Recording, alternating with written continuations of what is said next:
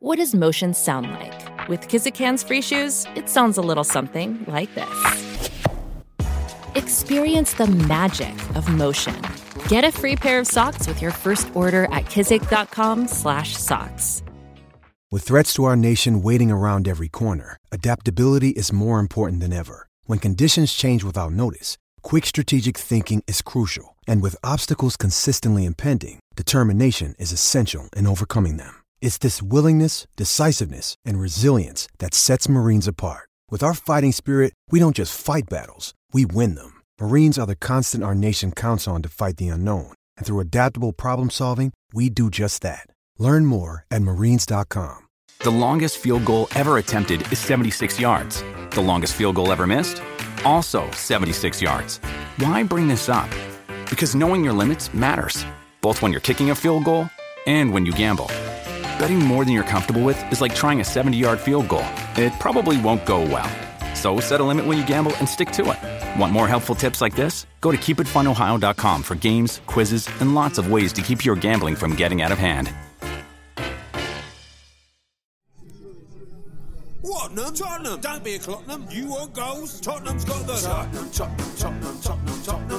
Tottenham. I'm saying Tottenham very, very often. Hot shot, give 'em all you got. Let me make it plain. Tottenham are the kings.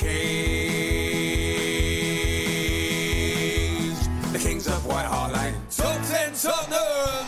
Hello, welcome to another episode of Top 10 Tottenham. Thank you so much for joining us wherever you are around the world, and thank you for our lovely feedback for these shows. They're lots of fun to do, and I'm sure this one will be fun before. A man who's been on the Spurs show many, many times, the sport agent, Simon Dent. How are you, Simon? Very well, thank you. Thanks for having me on. Oh, pleasure. We're recording this show. Today's the big kind of train lockdown. You're working from home today? I am back to work from home. Happy days. I kind of prefer it, don't you? Or do you like to get out of the house? No, I'm sort of a mix, but I think it's. Hopefully this is the only week of this we're going to have, because if we have this all summer, it could turn into a bit of a nightmare, couldn't it? It could do. I mean, it's looking like it's just this week, which is fingers crossed. But there we go. Life must go on. Now your picks are a very eclectic mix, I have to say. But before we delve into those, just tell the listener, how did the Spurs journey start for you? How did you end up becoming such a crazy Tottenham fan? It's a really interesting one, because I don't think my story is as romantic as almost everybody's. I basically didn't have a relative that supported Spurs. But as a young boy obsessed with football, I used to spend a lot of time at my grandparents' house. They used to live in sort of North Kent, which I think is now South East London, sort of around Erith and Gravesend sort of area. Old Arsenal country. Well, yeah, exactly, very much so. Old Arsenal country. It's very West Ham and Charlton, I seem to remember. Oh, right. But I used to go to Erith Market with my gran, and I didn't have a team, and I was sort of age 4 or 5, and we just picked out some sort of Tottenham wristbands, as they were the sort of the main fashion statement back then, weren't they? Wristbands. What do you call wristbands? Sweatbands, wristbands. Yeah. Did it have Spurs on it? Yeah, exactly, Spurs, but obviously absolutely not official merchandise. Yeah, so like a really wonky cockerel, and sort of, and I'd proudly wear them until they were sort of like filthy with sweat, and that's where it really started. And I didn't include it actually in my top 10, but I do have a recollection of the cup final in 81. I mean, I was only 5, but I vaguely remember that. And then once you stake your claim with the wristbands, the fandom started. But I mean, growing up in an area that's not Tottenham, what was it like in the playground? What were the sort of teams? Did you sort of find someone else that supported Tottenham? Did you manage to follow the results? I mean, put it that age, you're probably not that fussed.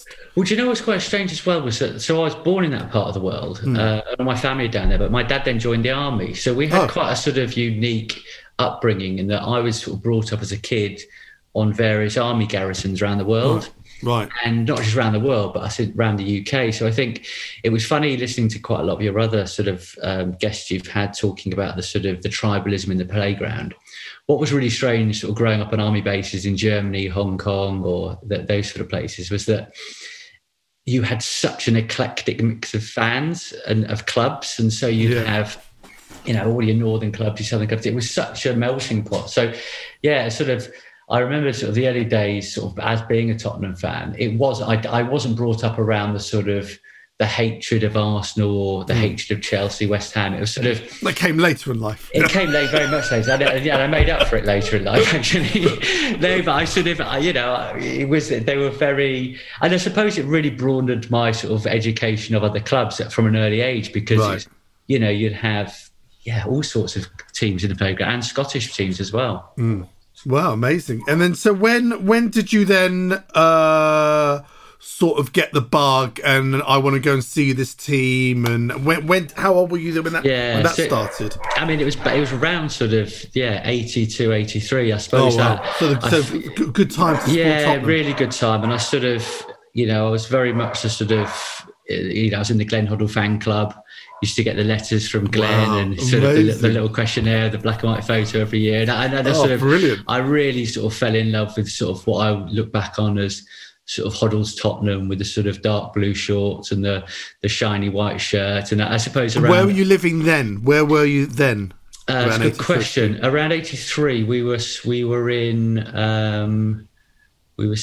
in the UK. So we were living in, let me get this right, I think York at the time. Right. So yes, we were living in York, because actually I do remember there was a very big cup upset at Bootham Crescent at York City when they beat Arsenal.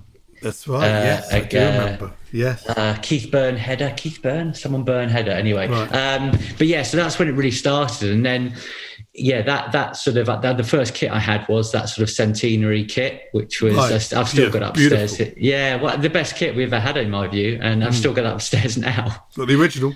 It was a children's size. Yeah, the original. No. It was my kit. Doesn't fit anymore. Yeah, my son's got it coming in a couple of years. Oh, lovely. Well, look, let's go to your first clip, because it's kind of around that time. And again, I never kind of look back. I never, very rarely watch defeats again. But you gave me this clip, and I completely forgot about it. I watched the game going, I was there. I do remember now being there. But it's one that a lot of fans have forgot. It's actually a defeat at Arsenal. 1984, Arsenal versus Spurs. We lost 3-2 in a very good game. Steve Archibald scored twice that day. Let's listen to Steve Archibald's goals now. And now Crooks. Maybe it's a quick reply from Tottenham. Archibald!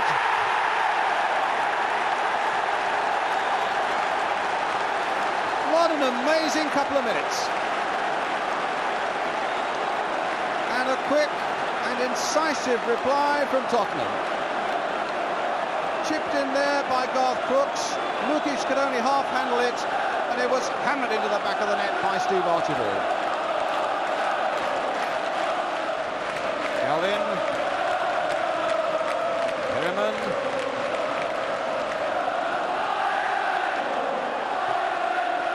And O'Leary's header away, only as far as Archibald. My word, he's done it again! Instant reply, and it's 3-2.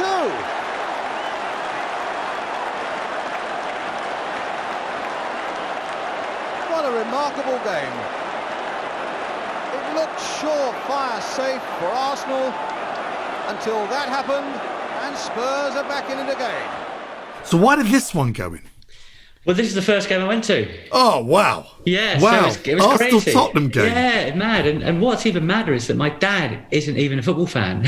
And to have the foresight to decide to take me, I don't think he probably even really realised the relevance the atmosphere and what he was doing. The hatred in the air. And so, I remember it so well. And you know, the smells, the sort of... Just walking up, I guess it would have been Holloway Road to Highbury, and I just remember the smell of the wooden seats. It was a really sunny day, actually. Were you in the seats? Or were you with the Spurs? We were in the seats, so we had to be quiet then. Well, we were on the halfway line, and so. Right. I guess looking to the right, Tottenham would have had the clock end, wouldn't they? Is that where? Yes, Spurs used to be. And a lot in the North Bank as well. Exactly. And it was, and I just remember walking to the ground, and I could feel the hostility. And from that moment, I was hooked. And you know, even though we did lose, I just remember. I still to this day remember walking down Holloway Road and just thinking, "That's my team." And I don't know. It's kind of strange that I got off to life as a going to games with a defeat, and I think maybe that's had some sort of impact on me, because I think among my mates now who I go a lot with, I take defeat almost too well, I think. Right. And even sometimes I do get the mick taken out of me a lot for always sort of finding the positives. And I suppose maybe that comes from just being born into a Tottenham defeat in a North London derby. No, absolutely. That's very, very, very true. Your second choice, kind of, you mentioned the Glenn Hoddle fan club. You're obviously really getting into these things. And I mean, I remember I was a bit too old to go to these, and I think they still happen. Your next memory is 1985, the Junior Spurs Christmas party. That's a thing of beauty. It was it's a random selection, right? But actually, it was one of those days that, as what would I have been? I would have been 9 years old. We'd actually just found out that my dad had been posted to Hong Kong. So there was sort of this, in my head, this sort of sense of impending doom that I was moving to somewhere I'd never heard of. I was leaving with my friends. I'd been moved away from, I guess, Tottenham and my newfound love. And I think, again, my dad, amazing gesture, sort of somehow managed to get me a ticket. I was a member of the Junior Spurs. And I remember travelling down with him on the sort of Intercity 125 from York, and probably a 6-hour journey then. It certainly felt like it. And going to the party and sort of pulling up, and I think it must have been around the time that the Glory Days film came out. And I remember that film really sort of shining a light on that sort of the mystery of what's actually in the stadium, when the girls were in. And it was such a brilliant scene when they sort of camp in the stadium. And I just remember going into sort of, because obviously on match day at Tottenham, there's so many other people, there's so much security. But I think the Christmas party, I just remember we sort of pulled up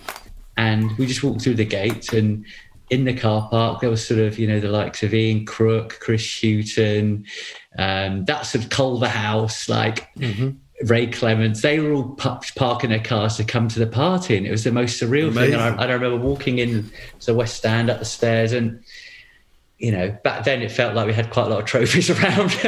Relatively probably did.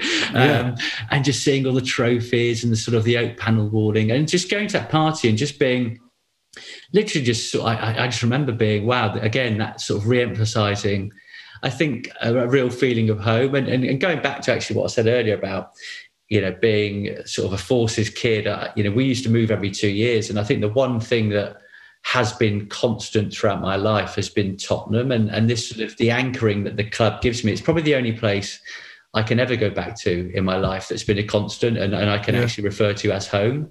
What could you? I mean, I know it was a long time ago.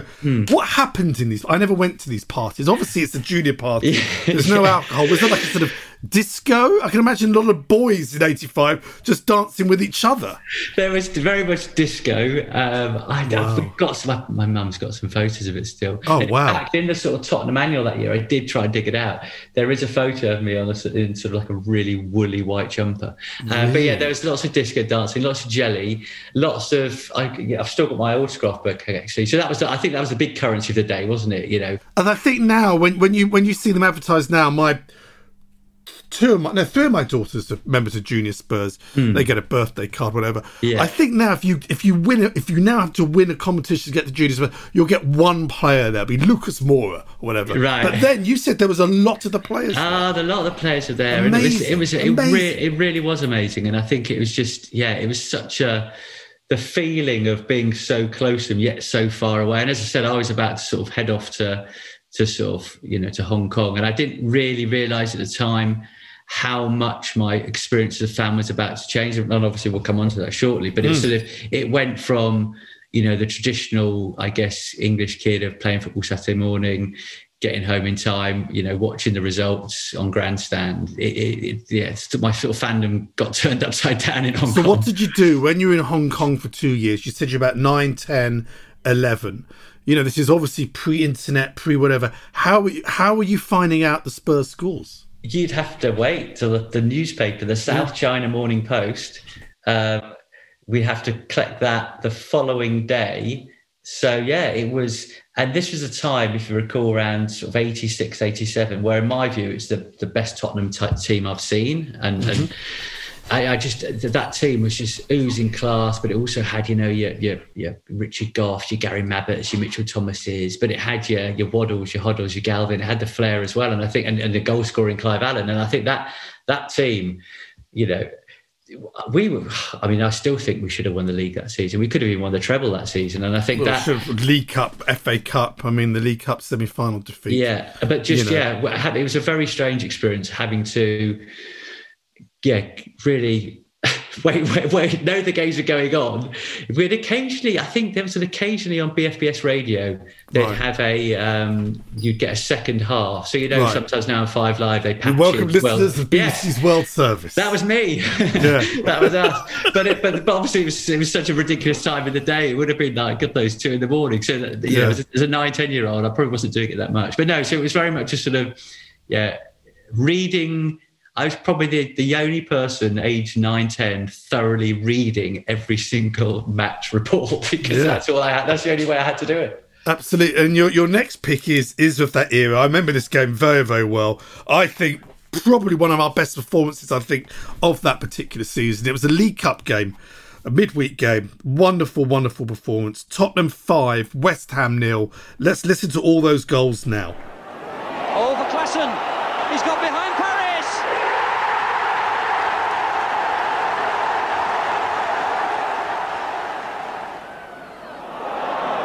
Waddle. Is it back to Paul Allen? Hoddle. Thinks about shooting. Oh! Glenn Hoddle!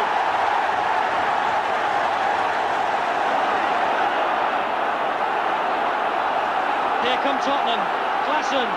Allen's in the middle. He wants to get it across to Clive Allen!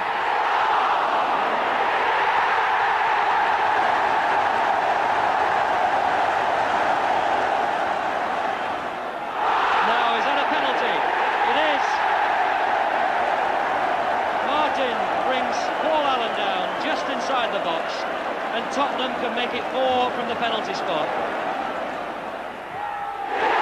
And it's 4-0, and Clive Allen now makes it 32 goals in 32 matches. And what more can you do?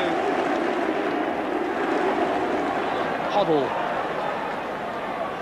Paul Allen. Still Paul Allen. Oh, can run all the way. He's pursued by Orr and Martin. It's a hat-trick for Clive Allen. And it's 5 again for Tottenham. And the two cousins embrace. So what did this one go in? This is presumably, were you now coming back now? Or? No, so we were there, but I actually got to watch this game. Wow. I can't remember how. I think occasionally the broadcaster in Hong Kong, because don't forget, Hong Kong at the time was still a British colony, so there was quite a bit of Britishness about the place, and I think the local broadcast for some reason had this game on, and there's a bloke that lived in our block of flats, obviously another British serviceman, who was a big West Ham fan, and I remember watching it, and this game, as I said, that era. It was all Glenn, Ozzy, Nico Klassen, Clive, Alan Paul. It was such a good team. And I remember the first leg. It wasn't the first leg. I remember the first game, because this was a replay, actually, wasn't it? The first game was a 1-1 draw at Upton Park. And to go from a sort of tight 1-1 derby to absolute dismantling 5-0. And I think we beat them 4-0 in the league around the same time, didn't we? And it could have been... So I was about to say, famously, we had David Pleat on the show a while back. Yes. And he said this performance spurred John Lyle to write him a handwritten letter saying, what a team you've got. You must be so proud of this team of players. You're one of the best teams I've ever faced, which he said was so nice. Yeah, and it was also quite strange. I do remember as well, it was that incredible time. But I think it was also the same time that football was really in the sort of doldrums. I think we were banned from Europe. I think there was quite a lot of political things going on around the country. And something that sticks in my head, I do remember that the ground, the White Hart Lane wasn't full.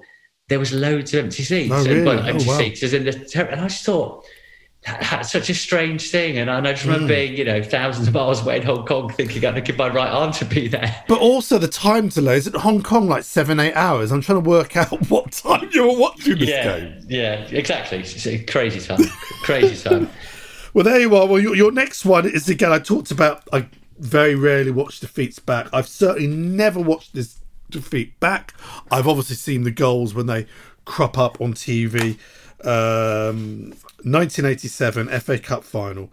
We lost, obviously, to Coventry.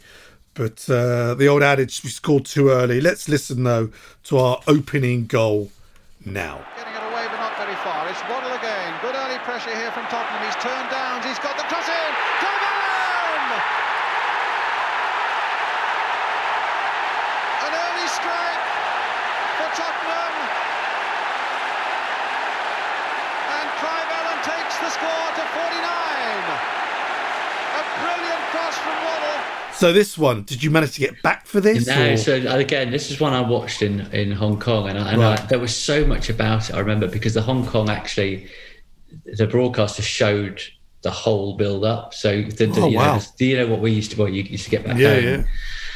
And the sort of ones I recall before that were sort of the Manchester United Everton Whiteside goal, and then you had the Liverpool Watford 84, and I just craved to have Tottenham in a final. And the sort of pageantry of the day, it looked about 100 degrees. I'm sure it wasn't that hot, but it was just it was a baking hot day. And again, going back to sort of that team, we had that Hummel kit. It was just it was a Holston Hummel kit. It was, as you said, David Pleat leading the side out, and it was just everything was set up for us to win. Obviously, the golfing class between the sides. And then, as you said, Clive Allen with his 49th goal of the season. I mean, who scores 49 goals in a season? And just that start. But as I said before, I think, it's probably quite unique that I've picked some defeats in my top 10. But I do remember, I just remember that game so well. And again, I just remember the heartache at the end of it, and God, I was crying in absolute bits. I think probably for days. But rather than put any of us off, as we know, that just makes it mean more and want to come back for more. Yes, no, absolutely. Well, let's go to a very quick break, and when we come back, we're going to carry on with Simon Dent's Top 10 Tottenham. Back in a minute.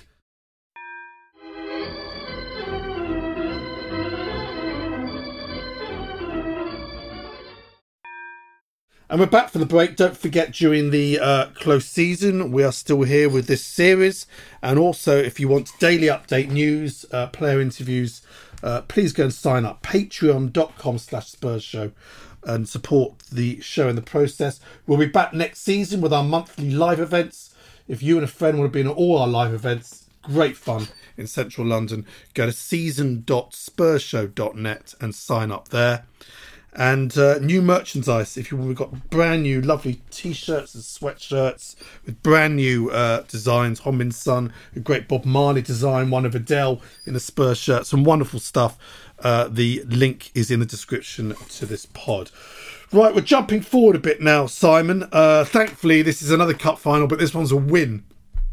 And bizarrely, still our last trophy, which is utterly surreal when you think about the games we've seen since, the extraordinary, wonderful performances we've seen by various Tottenham teams. But still, this is the last one we did it.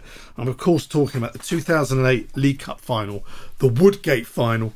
Let's remind ourselves of that winning goal now. Berbatov trying to peel away from his marker at the far post. Woodgate going in as well!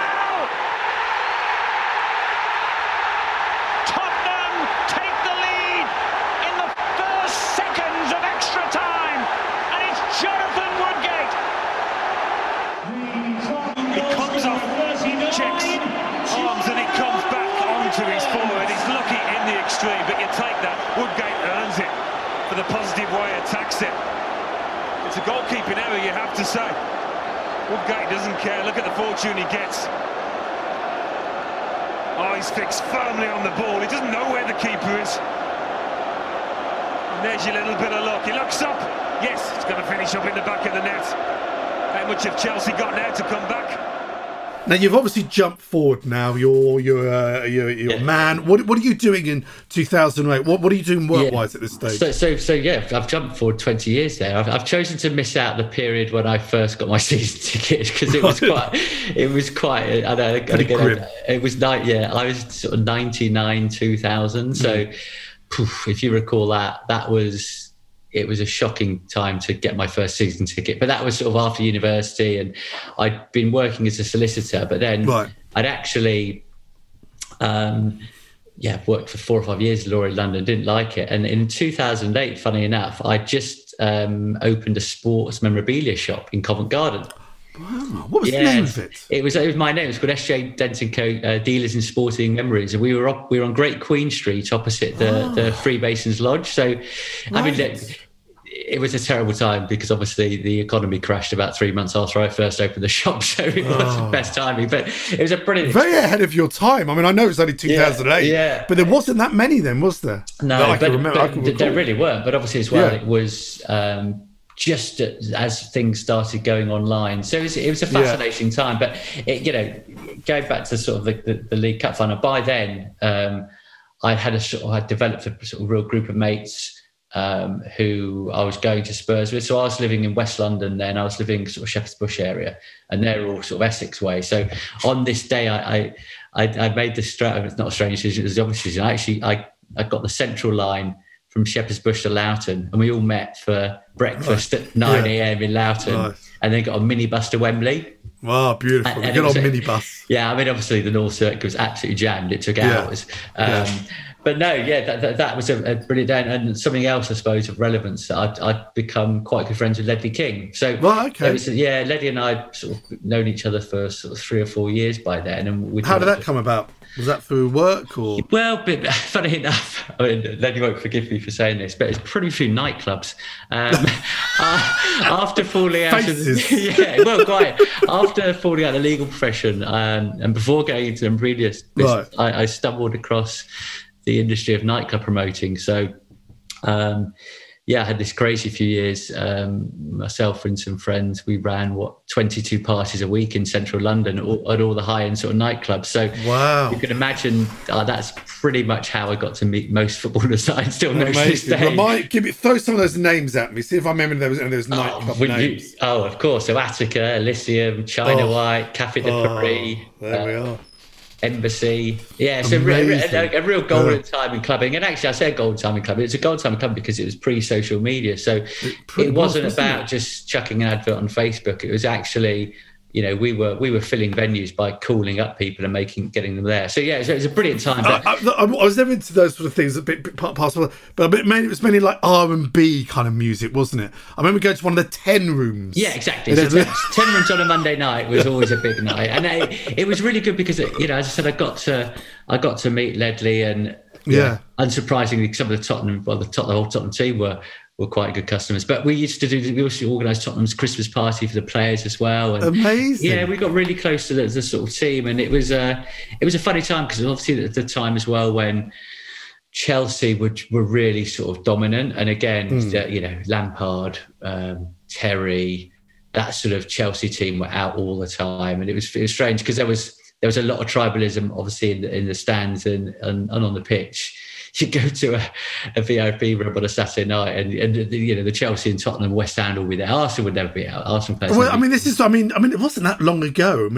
Were they kind of out drinking then, or were they very kind of quite well behaved and knew they couldn't get away with it? Probably could just about get away with it. Yeah, they were well behaved, but.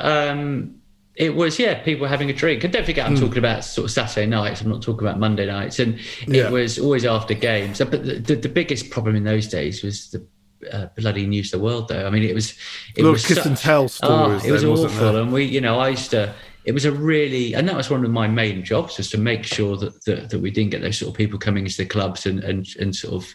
How would you know, though?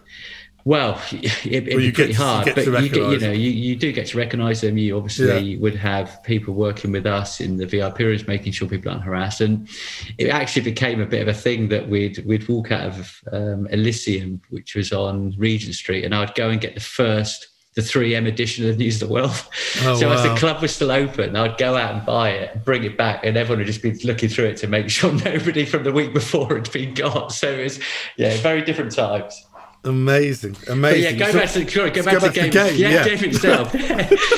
It was a cracker, wasn't it? I think we started I remember we started really well, and it just sort of in typical Spurs fashion. But that was a Chelsea team. I think Drogba scored for them. It was a really good Chelsea team, wasn't it? And they were a team that I think they were absolutely favourites. And we've got the Berbatov pen, which was just executing typical Berbatov fashion, and then the pretty ugly winner, but it didn't matter. And I remember that night we all went back to Essex, and there's some probably quite famous photos of Ledley stumbling out of faces. Right.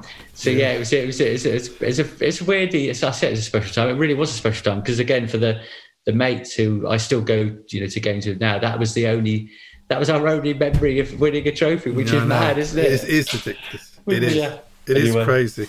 We're jumping forward now to another era, and this is your first European game in your pick, and not a bad one to pick. And this is picked by a lot of people. And again, it's weird because we forget we lost this game. Yeah. We lost this game, and yet people would go, one of my greatest Tottenham memories was that night. And of course, I'm talking about Gareth Bale in the San Siro. Let's again listen to his last couple of goals in that bizarre game of football.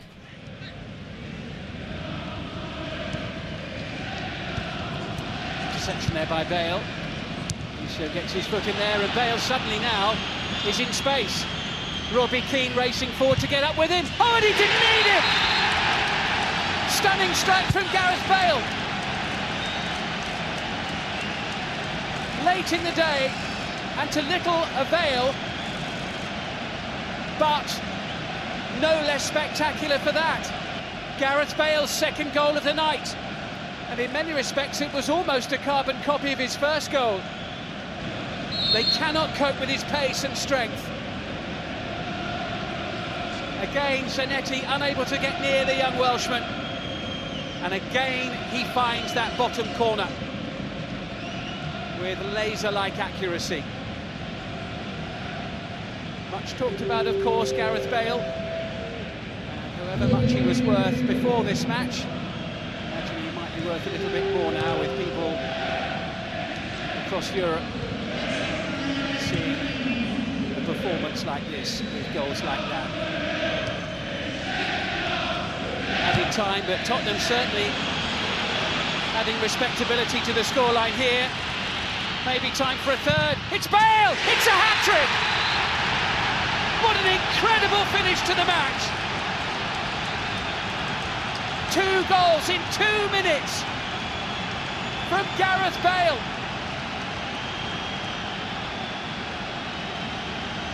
An extraordinary hat-trick on one of the biggest stages in world football.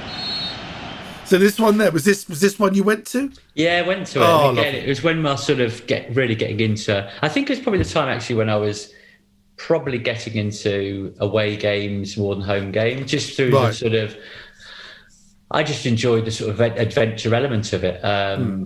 You know, the whole travel thing was just second nature to me. And I think it was, I just enjoyed that. And I think talking about the game itself and as fans having sort of rose-tinted spectacles, I mean, on things like this, it was a really long day. I remember, I lived in Shepherd's Bush, so I was getting up at God knows what time to get to Stansted and then a flight and then sort of... It'd be like a 5:30 plane. 5:30 plane. Yeah, and the game didn't probably kick off till 9 p.m. That's right, yeah. So, you know, and it was in the days of when, you know, you used to have a real drink and sort of not really eat much. And it was just one of those days. I just remember it being... And it never helps when your keeper gets sent off after 10 minutes. And I think you're 3-0 down after 20 minutes, and then everyone's suddenly, should we leave? And I had mates that left, and it was one of those, everyone's sobered up, and it was just, I just remember it being, you know, from an amazing day to that feeling of, what are we doing here? This is bad. And then just suddenly the arrival of Gareth Bale on just the world scene, and we'd seen glimpses of it, and I think that. Both, this game and then obviously the return game, which was the infamous Taxi from Icon game at the Lane, were his arrival. And I think, still to this day, I think, I don't know if any, certainly Tottenham player, I think there's probably been with other players of big clubs and I think Rooney, you could say Rooney arrived and he scored that hat-trick. I think, I can't think of another moment in time that a Tottenham legend has had one moment where he's arrived. I think this was a seminal moment where basically the world, was shown the skills of Gareth Bale. The only one in recent times I can think, I'm thinking now, because again, it's been a pick on a previous show. Maybe Harry Kane hat-trick, New Year's Day against Chelsea 5-3. That's when we went, we've got a proper striker here. Yeah. But not in the impact of Bale over those two games and those couple of seasons where, don't forget, Bale, who was in this extraordinary record of not being in a Spurs winning team for ages. And I remember Redknapp brought him on. We were like 3-4 up against the team. And they brought him on so this hoodoo wouldn't be around his neck anymore. So when it was just a weird start. And there was all these rumours that he was going to go to Notts Forest. We had Redknapp on the Spurs show who denied it, but a lot of people went, look, I was around that time. There was absolutely talks about him being loaned out or sold on. But also, it's funny, isn't it? Those two players are both players that I think physically changed as well. There was sort of a period of time where there were one or two summers that just suddenly both were massive, strong men. And I think it just goes to show that some people are late developers, and I think both of them, credits them both for the work they put in. Now, your next pick, again, I must admit, I'd forgotten about this one. The reason I forgot about it is that since then there's been some extraordinary performances at Old Trafford, a ground that, again, historically, we haven't done that well in. We've obviously done better there than we have over the years at Chelsea, Arsenal, Liverpool. And this is one I forgot about. 2012. This is the AVB era, which, flickered brightly for a while, then just turned to shit. September the 29th, 2012, it finished Man United 2, Tottenham 3. And let's remind ourselves of the great Gareth Bale goal now. Sandro just marshalling there. Gareth Bale with Defoe ahead, acting as decoy.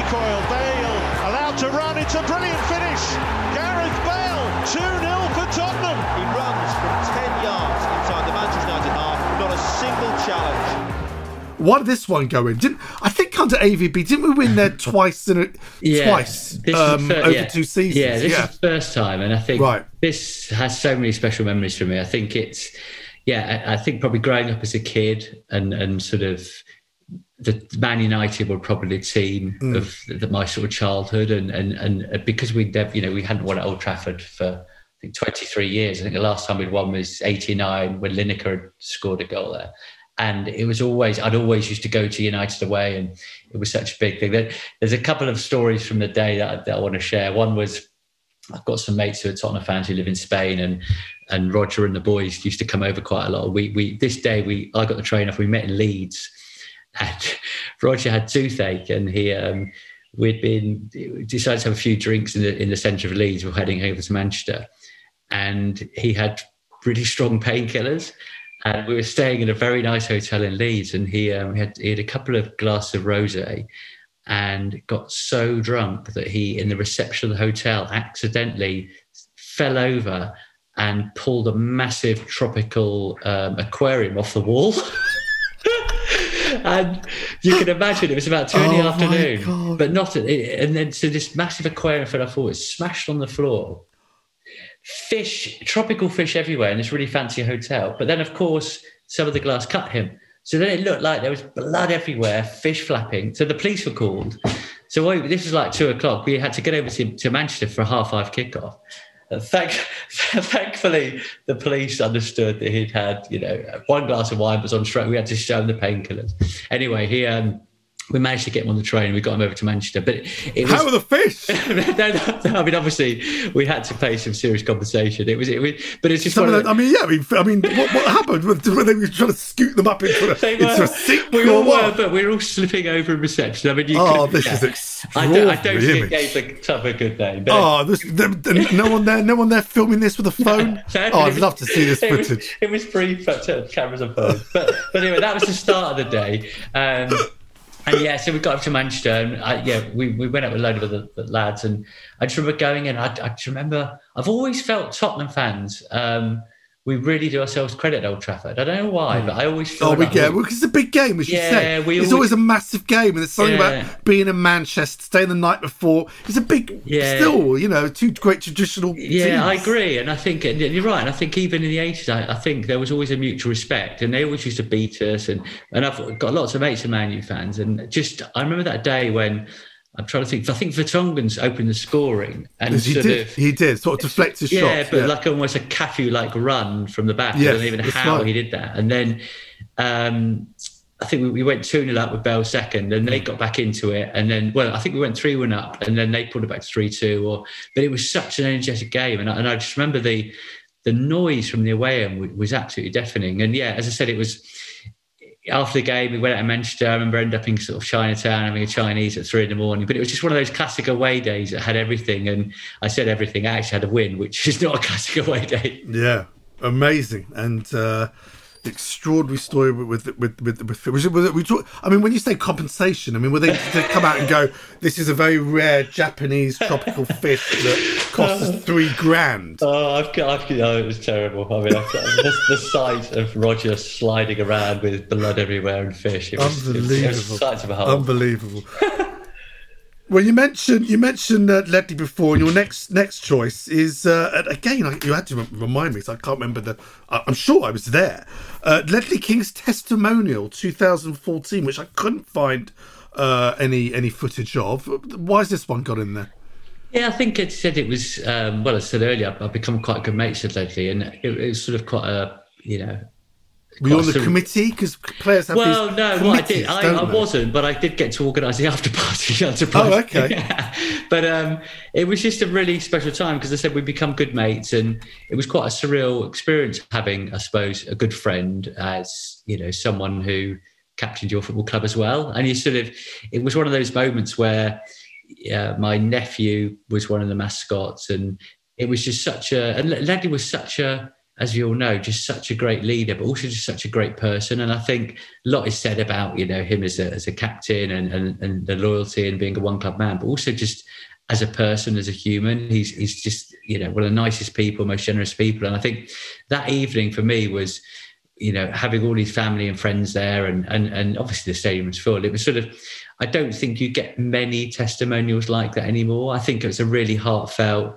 I think the only player that couldn't make it was Gareth Bale, but I think that's because he was playing. I remember it now. Who did we play? Was it like a sort of select team? Yeah, select team. But it was a select team. Yeah, but a lot of it, the likes of Berbatov came back, and it was such. Ginola played. It was such a special evening, and I think, I think Ledley himself.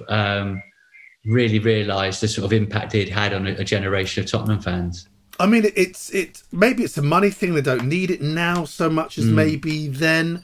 I'm trying to think. Well, fixture congestion probably. There's so many. There's that as well. But I'm trying to think Hugo Lloris is probably owed one now, isn't he? Yeah. He's close to one. Who's going to be the next Tottenham man who will actually get one? I know there was. Which player they said, don't worry, we will organise, he left, and there was one talked about recently. That was Danny Rose. I think Rose is owed one. Yes, isn't he? I think he's about 10 years on. Yes, okay. It's weird, but will these ones ever happen? It's well, that's the thing. It's left. Yeah, we'll give you one in a few years.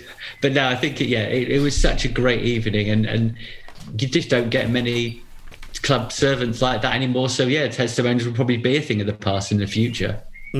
You're absolutely right. Your next choice is one that, again, I'm surprised more people haven't picked because it was an extraordinary night and it's another away game.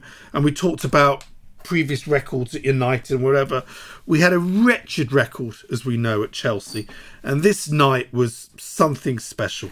2018, Chelsea 1, Tottenham 3. Let's listen to Dele Alli's 2 goals now. Eriksson with the shot. Oh! Pick that one out. Christian Eriksen. What a screamer on the stroke of half-time. No goalkeeper on this planet would have stopped that. Poor ball out by Moses. But this was all about this strike from Christian Eriksen. There's a contender for goal of the season right there. He looked up unleashed that shot with his right foot. Caballero beaten all ends up. Is Dele Alli arriving? Good first touch. Oh, what a goal! Dele Alli silences Stamford Bridge. Eric Dyer saw the run. Ali got between the two defenders. Superb first touch. Caballero was caught off his line and Dele Alli knew where to place it. This was something sweet, wasn't it? Oh, goodness. And as I said, I by now, I'd lived in West London for 20 years. So, you know, I'd been sort of not only living in Shepherd's Bush, but whilst working as a sort of club promoter, all the clubs I pretty much ran were sort of around Fulham, Chelsea. I even for 2 years ran the club under Stamford Bridge, which used to be called Purple. So I did that for 2 years on a Friday and Saturday night. And so it was living in that area when Chelsea had their injection of cash and their success was quite tough. And even to this day, it's the first game I look out for every season. I'm sort of, for me, the Chelsea rivalry is a bigger rivalry, I think, mainly because of, having lived in the area. And again, I think there's just something about going to Stamford Bridge. Their fans. Let's talk about their fans. Look, I've got some friends of mine who are Chelsea fans, very nice people. And it was always, what I used to hate about it with this awful record was meeting them afterwards for a drink, and you'd be coming out like we'd thrown it away again. They got another last minute goal, and having to walk up the King's Road. It was always horrible going. Afterwards, fine, and they'd be there, and there was that sort of patronising. Well, you gave us a game, Mike. You know, it was like this horrible kind of patronising. Oh, whatever. So, let's face it, most of their fans are absolute scum. I'm talking about the nice ones. Yeah. But I think when you talk about scummy fans, I think they're the worst. I think they're worse than a lot of Northern fans. I think they're worse than Arsenal fans, even West Ham fans, I think. 100%. I think Chelsea hardcore, I think, are the worst. I couldn't agree more. And I think it's that, I go to games with sort of fellas are 20, 30 years older than me as well, and sort of, listening to their stories and, some really unsavoury stories. And just that sort of, that burning inside me just means I never miss Chelsea away. And it's just one where, I really turn up that day, and the people I go with, we don't slope away. We don't sort of, appear to sort of turn up at the stadium in disguise. Like we let people know who we are, and then not in a prerogative or an aggressive way, but it's sort of, I feel like as a Tottenham fan, that is the game that the fans need to turn up at. And funny enough, we used to, back when I was living down that way, we used to meet at West Kensington, and we used to walk down North End Road, and that was right through sort of Chelsea heartland. And even after game, we'd go out and we'd go to clubs in the area after game. And for a very long time, they were very, very difficult evenings to go afterwards. And this particular game, I went with a mate of mine, Glenn, and there was loads of us there, but I particularly remember just, when Dele's second goal went in, I knew we were going to do it. And the thing is, the Chelsea fans then knew we were going to do it. And it was a memorable day. And we've been back there since, and, not got results. And we've got second game of the season next season. That's right. Yeah. I think that's a great. I know. But you said it's a good time to play them. But I'm like, no, you're right. But you said at the top of the show, it's interesting the fact you said you seem to be okay with defeats. Yeah. Most fans aren't like that. So I'd go for a drink. But the thought of going to a nightclub in an area where there's going to be mainly those fans, I couldn't. I'm the go home, go to bed early. Still does. It does ruin the weekend. But I suppose you running clubs, you've got to put a happy face on it. I suppose so. I don't know. I wouldn't say it's thick skin. I'm quite resilient, but I don't know. I just feel like, that stood me in good stead. I mean, we all know it's secular, isn't it? Like they're not going to be dominating us forever. And I think just the way over the last 6 months, football has gone, and the irony that it's Conte at our helm now, and yes, sitting back and just watching Chelsea Football Club melt over the last 4 or 5 months. It's just been And as we record the show today, the news come out that Bruce Buck is just staying as an advisor. Grunieska is also she's moving on, and I'm sure they'll still do big purchases, but they're not going to have the kind of money they had before to blow everyone else out the water. And the big thing they didn't do, which they should have done when they had the money, is sort their stadium out. And I think that's the interesting thing now for Chelsea Football Club, is that they're going to be playing in that stadium for at least another 5 years now, at least. Yeah. So that's probably going to be the smallest top flight, as in the top 5 club stadiums in England, if not in Europe. And it's amazing. It's usurped by us, Arsenal, West Ham. And they'll start to feel the financial pinch of that. And I think just little things like that. And yes, we've had to be patient, but I do think that the tables aren't turning massively, but they're starting to move a bit. And it'd be really interesting to see next season, because obviously Conte won a title with them the season after they finished 10th. Now, we didn't finish 10th, we finished 3rd, and all we've had to do is supplement our squad. He had to bring in wholesale changes. So it's been a brilliant window so far, hasn't it? So I think, is the second game of the season at Stamford Bridge too early to go over there? I don't know. It's never a good time. But I think for probably the first time in quite a long time, their fans won't be fancying it that much. And also, Conte has now got a pre-season, and we've done our business early. There's obviously this game in Korea, there's a game in Israel. I know we're travelling around a lot, but Conte's going to have them fit and ready for these games. I mean, how many seasons you've gone to Spurs in the first few games are awful. You watch the games going, clearly not fit. He's just come back from his holiday. This is shocking. But also, it's almost a bit of a land grab, the first 10 games, because before everyone goes off to the World Cup. So I think it's a strange old season. It is a strange season. I hope that we start well. It'd be really interesting to see what happens. Who's top 3 before that 6-week break, to see what happens then in January when they all come back. Is it, because I imagine the top 3 will have 80% of their squad at the World Cup anyway, so it's not like the rest of they're going to be sat at home twiddling their thumbs. They'll remain fit, but it is going to be an interesting season. It'd be typical Tottenham that we win our first 10 games, have the international break, and then come back and then have a complete nightmare. Oh, God. Well, look, let's go with your last choice. And apart from a couple of people, obviously this has been in everyone's top 10 Tottenham, let's listen to those extraordinary closing moments in Amsterdam. He finds Dele Alli, lots of green shirts forward here. Lucas Moura bursting through the middle, brilliant goal. Spurs have hope. Lucas Moura steers it in. Trippier, Ajax in trouble here. Llorente, saved by Onana. Oh, it's still pinging around the area. Lucas Moura in possession. Oh, incredible! Lucas Moura scored again. Is the comeback on? Antoniva keeps it up towards Llorente.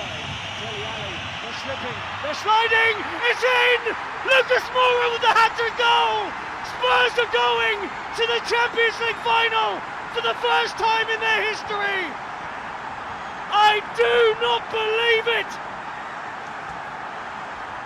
So did you manage to go to this one? Yeah, I was very lucky. And so I sort of, what had happened, I'd obviously gone through my career as a lawyer, club promoter, but then I got into sports talent management, but I also launched a sports-focused advertising agency called Dark Horses.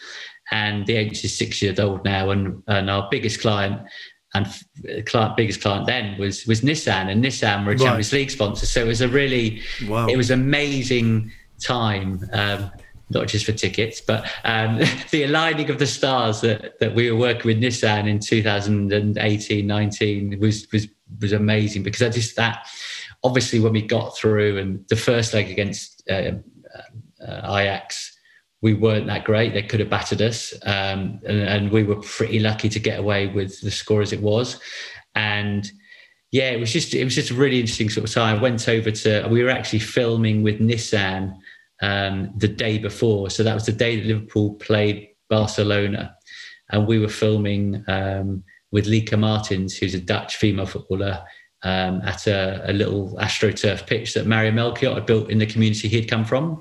So we had the whole day filming in Amsterdam, and then went to a bar, obviously watched the Liverpool game and just was blown away by that and being like, wow, goodness, that's never going to happen again. That'll never happen again. How was anyone? And then sort of, as my mates all sort of flew into Amsterdam, we sort of all met up, and it was just, one of the biggest parts of the evening was that I had tickets in the Ajax end.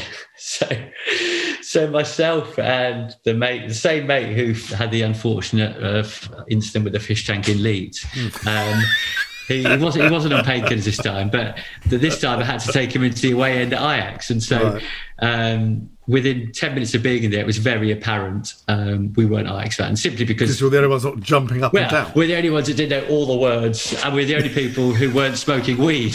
So it was just sort of not singing in Dutch. Yeah, we weren't singing Dutch, and we weren't high, and so we were spotted straight away, and it was good because it was good banter, and there was a few people, They're not as bad as Feyenoord and all that. It was all good fun. It was all good fun and games, and there were a couple of Wallies in front of us when they scored. Were like poking us, and that's like, yeah, that's funny, mate, whatever. Right. And then obviously the magic happened. But the sad part is that my friend Roger had decided to leave, and so half time. Well, what I hadn't realised, he was so gutted. He left the seats, but actually was sat behind, as a lot of people do. Not my bag. He was sat in the stand watching on a telly. Right. Okay. And so I was... That way you're kind of, I suppose, you're one part detached. Yeah, you can sort of deny it's happening a bit. Yes. You can't turn over, though. So you're now sitting by yourself? I was sitting by myself in the Ajax end. Wow. And then, obviously, as the madness unfolds, it was... Did you jump the first goal? Talk us through... First goal was very sort of civilised, and everyone was very civilised to me. Sort of, so it's the patronising one, and you got a goal. Congratulations, you guys deserve that. Like, just complete, God. But obviously, in no way knowing what was to come. And then the second goal went in, the reaction changed. This is the way. So where I'm just trying to think. Do the goals happen at your end or the other end? Yes. So you're literally behind that goal? No. So I'm to the side of the goal. So I'm literally on the line of the 6-yard box. Right. And the Tottenham fans are above you, above my right shoulder. Above, I'm with you. So, I got you. Okay. Yeah, when you actually go, I know exactly what you mean. Yeah. So then the second goal goes in, and everyone around me starts panicking, and that's when. Were you at least yes? I was doing that. I was very sort of very respectful, because I've seen those people in our end. You've just got to be a bit respectful.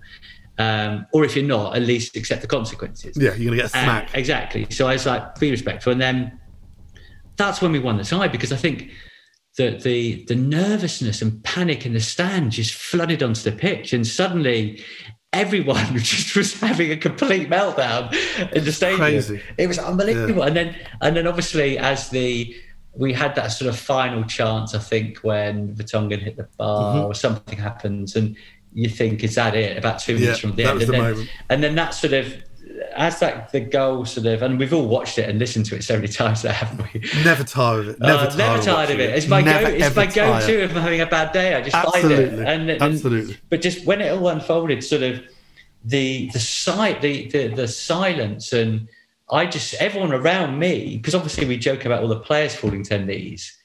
Everyone around me put their head in their hands. So suddenly, as I stood up, it wasn't like I was overly celebrating, but everyone around me was had their head in their hands, on their knees. So I was suddenly just this figure amongst all these Ajax fans, and the players then ran towards me, because obviously the Tottenham fans were in the top corner.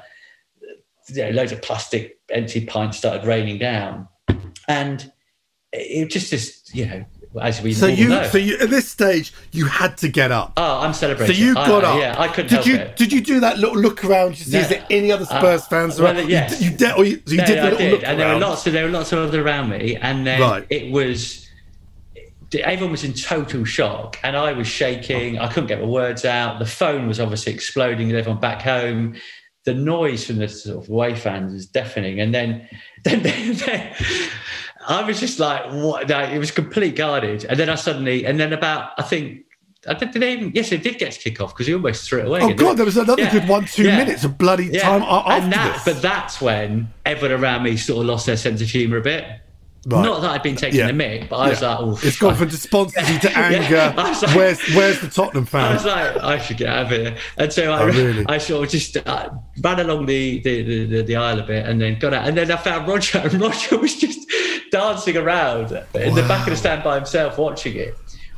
We grabbed each other, we run out of the stadium, and that's when there was a few Ajax fans running around looking for Tottenham fans, and we were like, but then we dived into a taxi and just both exploded into laughing, and and of course the cabbie is this massive Hell's Angels type bloke with a red cap on, like massive Ajax fan. And he's just like, city centre? He's like, yeah, please. we didn't say a word. But no, what an incredible, and that that for me was just, It's funny because most Spurs fans there, who obviously at the top, they got held in, the players came out. So you missed all that. You're like one of the first fans out in the city centre. But that's the thing. We got into the city. Yeah, we probably were. Well, you say that. Lots are there without tickets. And we there was. Yeah, and it was just sort of, I can't remember the square, but we went back to the square we were at, and it was just such on so many levels, a magical sort of night and time, and even that, I could have even put the Champions League final in my top 10, because even though we lost again, just that sort of that moment in time, sharing with your best mates. This is not meant for us. We don't do these kind of things. It's one of my biggest regrets actually not going, because I had me and my friend Paul Kramer. We had, as soon as we beat Man City, and don't forget, we sorted out. We found an Airbnb.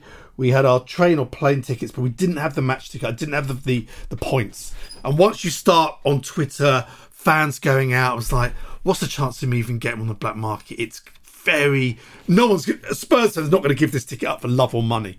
It's not like certain people get a whole load of us and I'll flog them. And I suddenly thought, do I want to go with Golden? Do I want to go all the way to Amsterdam, watch it in a bar? Probably won't get through. You know what? I'll watch it at home with loved ones. At least I'll be at home. And that's kind of, look, it was still an extraordinary night for everyone around the world. Forget about Spurs fans that go. But Spurs fans around the world who can't physically get to games. It was an extraordinary night. It was, as I said, it was like a JFK moment. You always remember who you were with, where you were. But that, again, just going back to sort of the lining of the stars in my life, like having Nissan as a client, even for the final, the final, I got a ticket from Nissan, and I actually felt quite guilty because I didn't want, and I made a decision. I didn't drink that day. I was so, I didn't want anything. But you regret that now. Yeah, but I just wanted to remember it all, and the whole thing. I just knew that this might not happen again, and I was so aware of it. And I think, I was so blessed to have a ticket, and I wasn't with mates, and there was that sort of bit of a decision about, look, a lot of mates are going to be watching in a pub at home. Do you want to be with Nissan execs? Yes. Or with your mates? The answer is yes, you do. You do. You're not missing that one. Yeah, and it's an experience, isn't it? And for whatever, the outcome wasn't what we wanted, but it was still a day. Oh, it's a day I won't forget. I mean, everyone, obviously a lot of people had difficulty getting there. There was a whole Thomas Cook flight thing. We did a Spurs show live, which was great fun in Madrid, boiling hot. I drove down from a game because of trying to get there. We did a lovely drive, me and a few people from Marbella. And we drove through Granada. We did a lovely drive. So we were stopping off. The whole thing was extraordinary. And the only thing that after the next morning, I was meant to have another night. There were so many Scousers everywhere. I got out early. That was the worst thing. Meeting up friends after the game going, oh, well. But as you've said in this wonderful show, it's so important the people you go with and the memories. More so, let's say, God like you. I mean, if I followed Tottenham home and away most of the 90s. How many great away games, performances can I think of? Not that many. But I remember great nights out and great lunches and hilarious stories more than, having to watch Jason Tezzel run the midfield. This is the reality. And that's it. And I'm just my son's 5, and I and a lot of my mates have got sort of children around the same age, and it's just going to be I'm just so excited about the new Tottenham now being something that they can be part of, that actually has a bit more success. And it's of course it's all part of our blooding the defeats, but actually the thought of going on European trips with my mates and their children fills me with so much joy. I can't wait for that. Absolutely. Simon, thank you so much for your time. That was such a wonderful, wonderful show. Thank you so much for everyone listening at home. We'll be back again very, very soon with another Top 10 Tottenham. Until then, go Spurs! If you want to advertise on or sponsor this show, check us out at playbackmedia.co.uk. Sports Social Podcast Network. Hello, it is Ryan, and we could all use an extra bright spot in our day, couldn't we? Just to make up for things like sitting in traffic, doing the dishes, counting your steps, all the mundane stuff. That is why I'm such a big fan of Chumba Casino. Chumba Casino has all your favorite social casino-style games that you can play for free anytime, anywhere with daily bonuses. That should brighten your day a little. Actually, a lot. So sign up now at ChumbaCasino.com. That's ChumbaCasino.com. No purchase necessary. VGW Group. Void where prohibited by law. See terms and conditions. 18+.